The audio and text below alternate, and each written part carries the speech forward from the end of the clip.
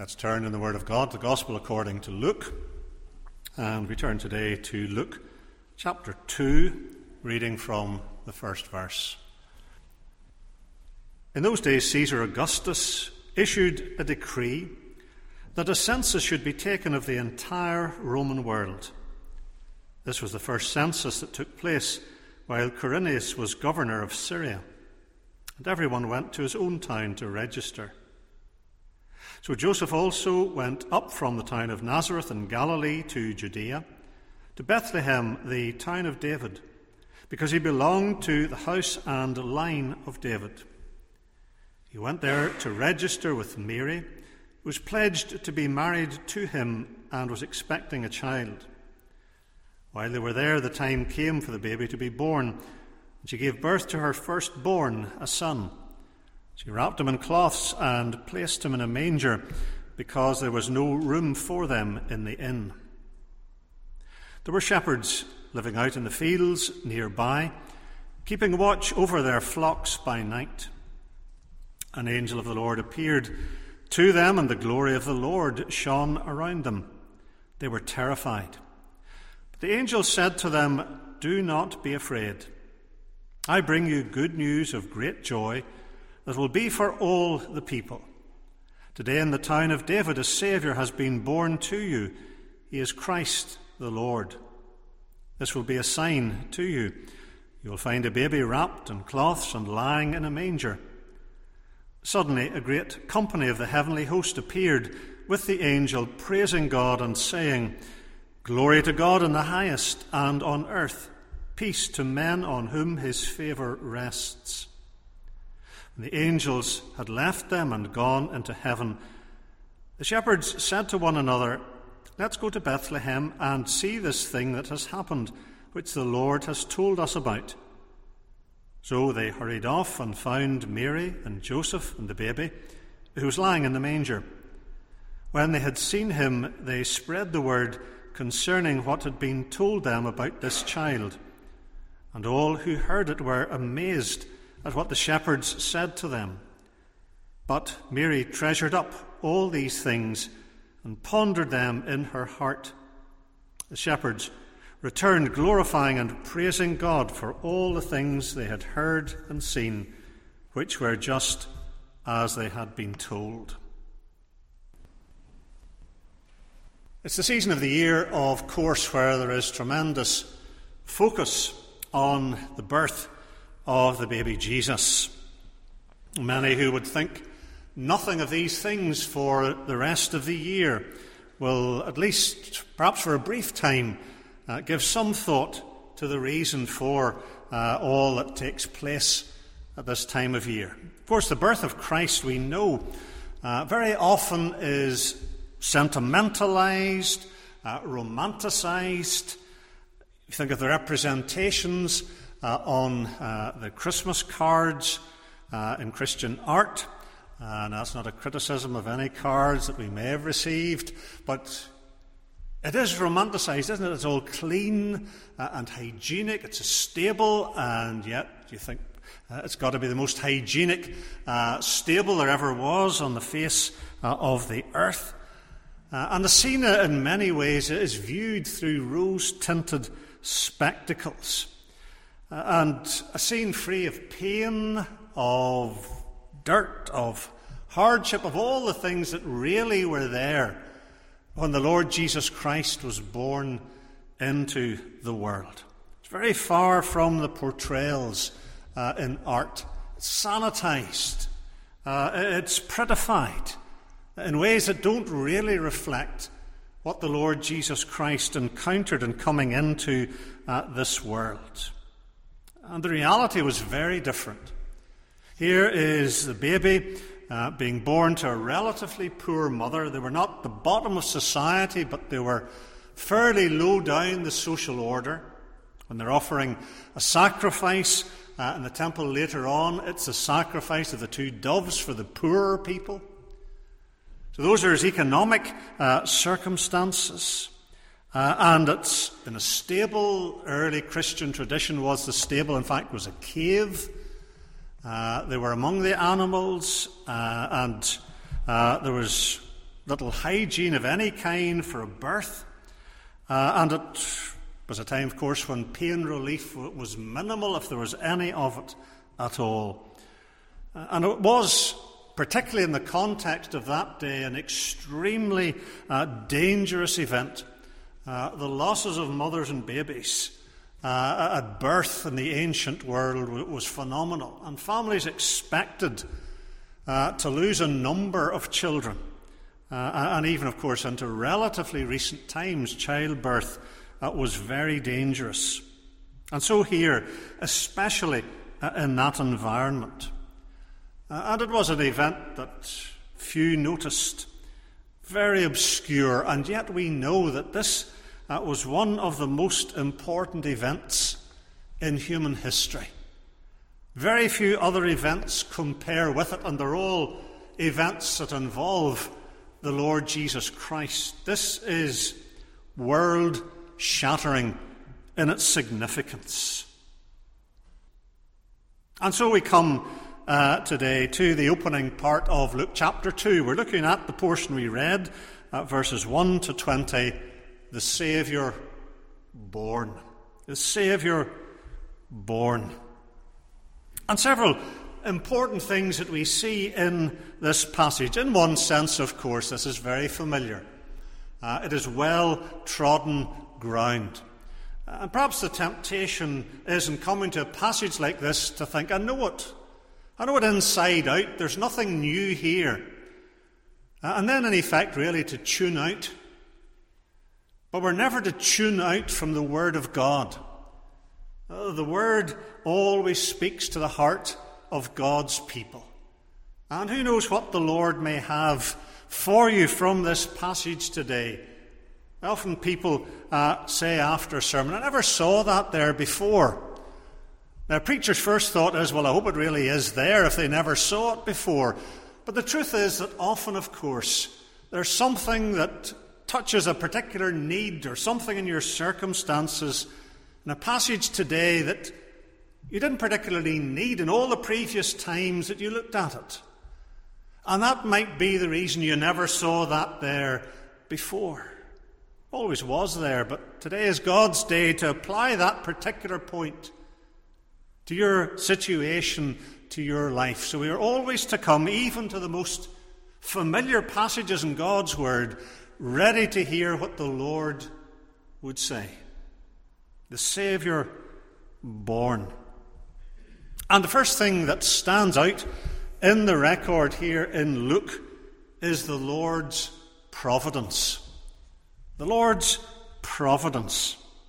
Because everything in these events depends on the providence of a sovereign God. That is true, of course, of everything that happens in God's creation. But here, particularly, the providence of a sovereign God stands out. Notice the historical information at the beginning of the chapter. A mention of Caesar Augustus issuing a decree. A census of the Roman world takes place when Quirinius is governor in Syria. Very specific, isn't it? And Luke, of course, is a fine historian. And it's good to remember that. Secular sources don't mention this particular census in the governorship of Quirinius. And so there are those, of course, who say, Luke got it wrong. There you are, you can't trust the gospel. We always knew that.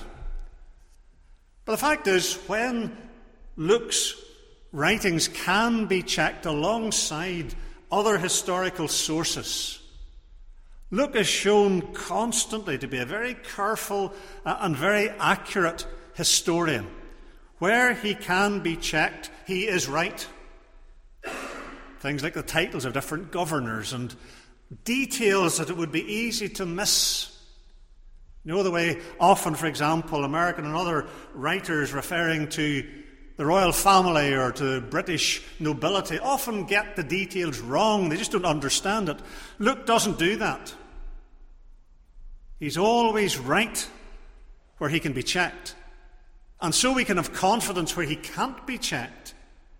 He's trustworthy, historically accurate, very careful, excellent historian.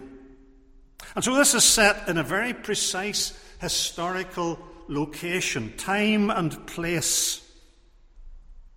And Luke is telling us about a God who acts in history to fulfill his plans. That's why history matters so much to Christians. Talking to one unconverted man the other day, and we're talking about the Bible. And his comment, there's a lot of it is history. And the answer to that is yes, exactly. A lot of it is history, because history matters to the Christian faith in a way it doesn't to other religions. If we have an accurate history, if these events didn't happen, there is no Christianity. There's nothing that will go on without the Christ who's described here. History matters. This is a God who acts in history. And you see it very clearly at the opening of this chapter. Because this is the Lord who overrules the actions of the emperor of the most powerful empire of the day, Caesar Augustus. And it's God who overrules so that he decrees this census at a particular time that involves these people. And the goal of God's overruling of the emperor of Rome is that Joseph went up to Bethlehem, the town of David. One little tiny corner of the empire, a carpenter and his wife go up to a little town. We talk about the city of David, but it was a small town in our terms. Not much more than a village. And Almighty God, the sovereign, overrules events and the decisions of the Roman emperor so that this takes place exactly when he wants it to happen. Joseph goes up to the town of David because he belonged to the house and the line of David. And that's important. It's important because it emphasizes that Jesus was from the line of David. And so the prophecies of 2 Samuel 7, for example, are fulfilled, made centuries earlier, almost a couple of millennia earlier. And now here in Bethlehem, God makes sure that those prophecies are fulfilled. And the decisions of Augustus are overruled by God so that everything is according to his plan. It's not Augustus's plan, it's the plan of God. God is able to do everything that's needed to bring about the fulfillment of what he had promised so long ago.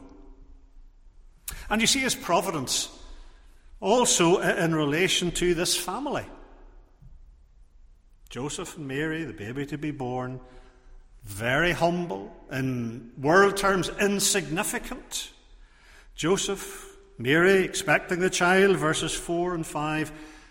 For the incarnation of the Son of God, we might have thought, well, it'll be a noble family.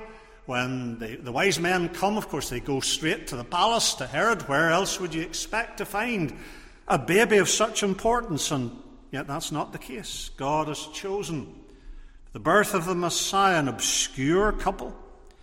He brings them to a little town in the back of beyond, as far as the empire's concerned. Very humble circumstances. No comforts, no wealth, no grandeur whatsoever. And it is the amazing work of the Lord. That is how God works. This is the birth of one who, as Paul says in 2 Corinthians 8 and verse 9, though he was rich for your sakes, he became poor. And everything in this scene underlines that. The Son of God becomes poor. And the circumstances of his birth emphasize that. This is a God who in his providence reverses human expectations in order to fulfill his plan. Doesn't matter what human beings would think God would do. This is what God has done. the Lord's providence, overruling even the decisions of the Roman emperor to fulfill his plan and his promises. The Lord's providence. Secondly, the angel's message. The angel's message, the announcement of the Messiah's birth, is given, verse 9, by an angel of the Lord, probably Gabriel. And it's to shepherds living out in the fields nearby.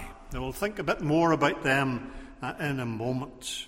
But it's an astounding message. Perhaps we're so familiar with it, it really doesn't strike us in the way that it ought to. Good news of great joy. And it has worldwide significance. It is not just for these shepherds. That will be for all the people. This is of huge significance. We might say nothing greater has been announced before in human history. Worldwide significance, the unfolding of God's redemptive plan. The purpose of God isn't to be narrowly limited to ethnic Israel. This is for Gentiles as well, Gentiles like us. This is for all the people. This truly has world significance, and it will echo down through history. And at the centre of the angel's message, of course, is the Messiah, the one that the Jews had looked for centuries, for hundreds, for thousands of years. And now Messiah has come. And he's described in the most exalted terms. This is a baby, remember, in a stable, in a little town. And look how he is described. A Saviour. He is Christ the Lord. And that expression, that description of Jesus is full of profound theology. On the face of it, they seem to be simple words. To Christians, they're familiar words, but don't miss the depths in that description. Well, a Saviour. Who is the Saviour? Interesting. Augustus, in political terms, portrayed himself in that language, that he was the Saviour. No, he's not. This is the Saviour. This is the real Saviour. And as Jews, of course, the shepherds knew, Saviour is God. God is the one who saves. God is the one who has saved his people down through the centuries. Not a political salvation here, which of course many Jews wanted. They wanted Augustus's Romans pushed into the Mediterranean and out of their country. But that's not why Messiah has come. Matthew 1:21. You'll call his name Jesus, because he will save his people from their sins. And that's the heart of the matter. It is spiritual salvation from sin. A Saviour. He is Christ. Of course, that's the Greek version of Messiah, anointed one. And who was anointed in biblical culture? Well, prophets, priests, kings. They were anointed in the Old Testament. And now here is the anointed one, Messiah, Christ. And his work will be the work of a prophet, and the work of a priest, and the work of a king. In the Old Testament, those were all separate. But in Messiah, all three come together. All of these are needed for him to do the work the Father has given him. He is the last, final, great prophet. He'll be the priest who offers himself as a sacrifice. He will be the king, King of kings, Lord of lords. He is the Christ, the Messiah. Christ the Lord. And that word is full of Old Testament significance. The word used of God, the word used to translate the Old Testament covenant name that was too sacred for the Jews to pronounce. He's the Lord. And that tells us that in the Messiah, God himself has come. This is God who is present in that baby in the manger. And as God, he is given the highest possible honour. The very titles tell us that. The Saviour, Christ, the Lord. God has come.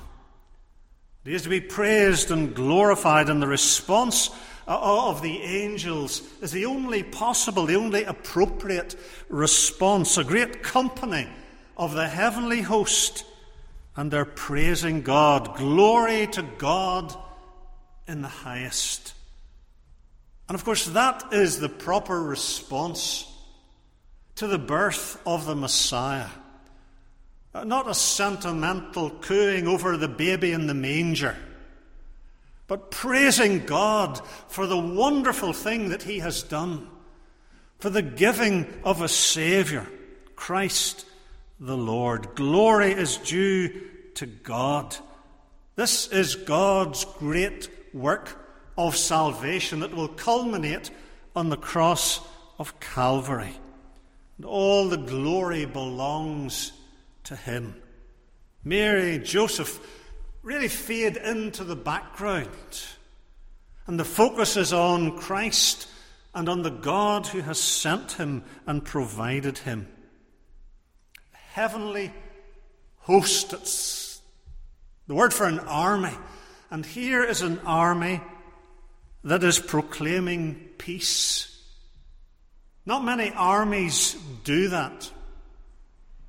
They may enforce peace, but they don't come announcing good news of peace. But here is an army that does. On earth, peace. And to whom is that peace promised? It's to men on whom God's favour rests. And that takes us to the heart of the gospel of grace. Because salvation is by grace, by the favour of God to undeserving sinners like us. People who deserve judgment receive favour and grace from the hand of God, grace that flows to us in and through the Lord Jesus Christ.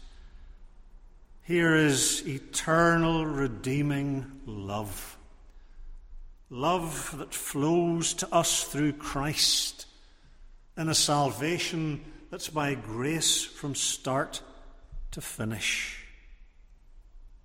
The Lord's providence, the angel's message. Thirdly, the shepherd's praise. The shepherd's praise. The angels have been praising God. And now we turn to think about the shepherds.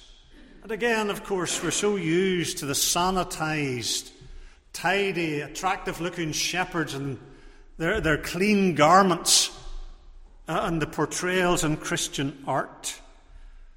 But again, God's reversing human expectations when he chooses shepherds to be the first to hear of the Messiah's birth. These are not neat, tidy, clean, respectable people. These shepherds keeping watch over their flocks were men who were ritually unclean.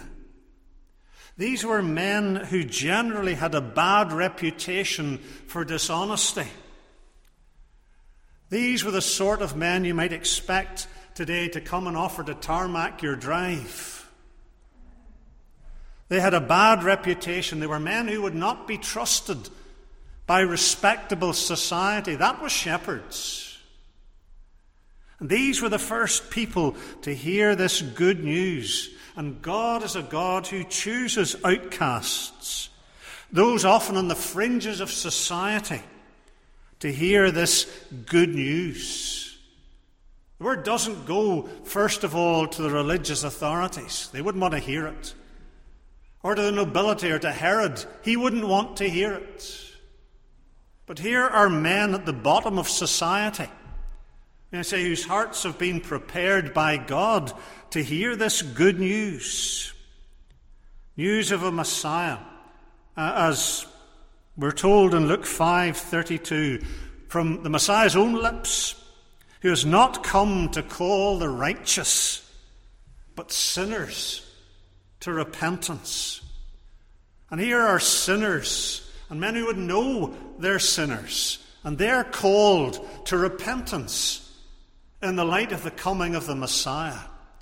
The righteous, the self-righteous, the Pharisees and others will close their hearts to the Messiah. But it's tax collectors, it's prostitutes, it's shepherds whose hearts the Lord will open to the Messiah. These men symbolize the kind of ministry that the Messiah will undertake. It will not, by and large, be moving among the respectable and the religious and the good living. They're the ones who'll put him on a cross. But those who know they're sinners and who by God's grace have a sense of spiritual need, who will embrace the Messiah. They're keeping watch over their flocks in Bethlehem. And it's certainly possible, we can't prove it, but it's certainly possible that these flocks were the flocks from which the sacrificial lambs were taken for the temple in Jerusalem. The geography of Bethlehem certainly would suggest that could be the case. They were watching over the lambs for sacrifice. How significant if that was the case. A reminder of the cost of forgiveness, of salvation to men like this, to sinners like us. It would need the death of a sacrifice. And indeed, that baby in the manger would be the sacrifice and would be the means of salvation of these shepherds, of the Magi, indeed of Mary and Joseph themselves, and of those of us who believe in the Lord Jesus Christ. That's the cost of the salvation that Messiah is bringing. And in their response, there is an urgency, isn't there? Let's go, verse 15. They can't sit out in the fields. They'll maybe get some of the young fellows, perhaps, to keep an eye on the sheep while they go into Bethlehem to see what the angels have spoken about. The result of seeing and hearing, when they go and they see for themselves, verse 17, they spread the word concerning what had been told them about this child. The duty and the privilege of witness. This isn't something they can keep to themselves. And people are amazed when they hear the message of the shepherds, their testimony, really, to what God is doing in that stable in Bethlehem. We're told the shepherds, verse 20, returned glorifying and praising God for all the things they had heard and seen. And those are the appropriate responses to these great events. Praising God, telling others about them. This is a day of good news, and they can't keep it to themselves. And Christians are those who should be praising God for what he has done. We get wrapped up in the season, maybe less this year because of the restrictions.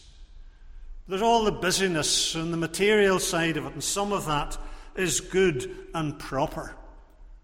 But we can so readily lose sight of the fact that these are events that should stir our hearts to praise. If they don't, there's something wrong with us. There's something wrong if we can think of what God has done in Christ and we don't praise him. And our hearts aren't lifted up. And we want people to know about this Saviour. That's the response of a child of God to the birth of Messiah. Here are the greatest events in history. Here are the events that lead to your salvation if you're a Christian. And what greater cause could you have for praising God than that? And don't you long for others who don't know Christ to come to know him and to share in that praise and rejoicing? The Lord's providence, the angel's message, the shepherd's praise, and finally the mother's thoughts.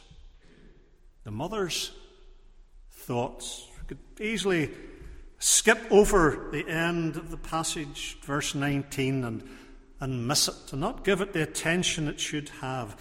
These are events of world significance. We've already said that. Bishop J.C. Ryle, when he's writing on Luke, says, quote, "The spiritual darkness which had covered the earth for 4,000 years was about to be rolled away. The darkness is passing away, the light has come."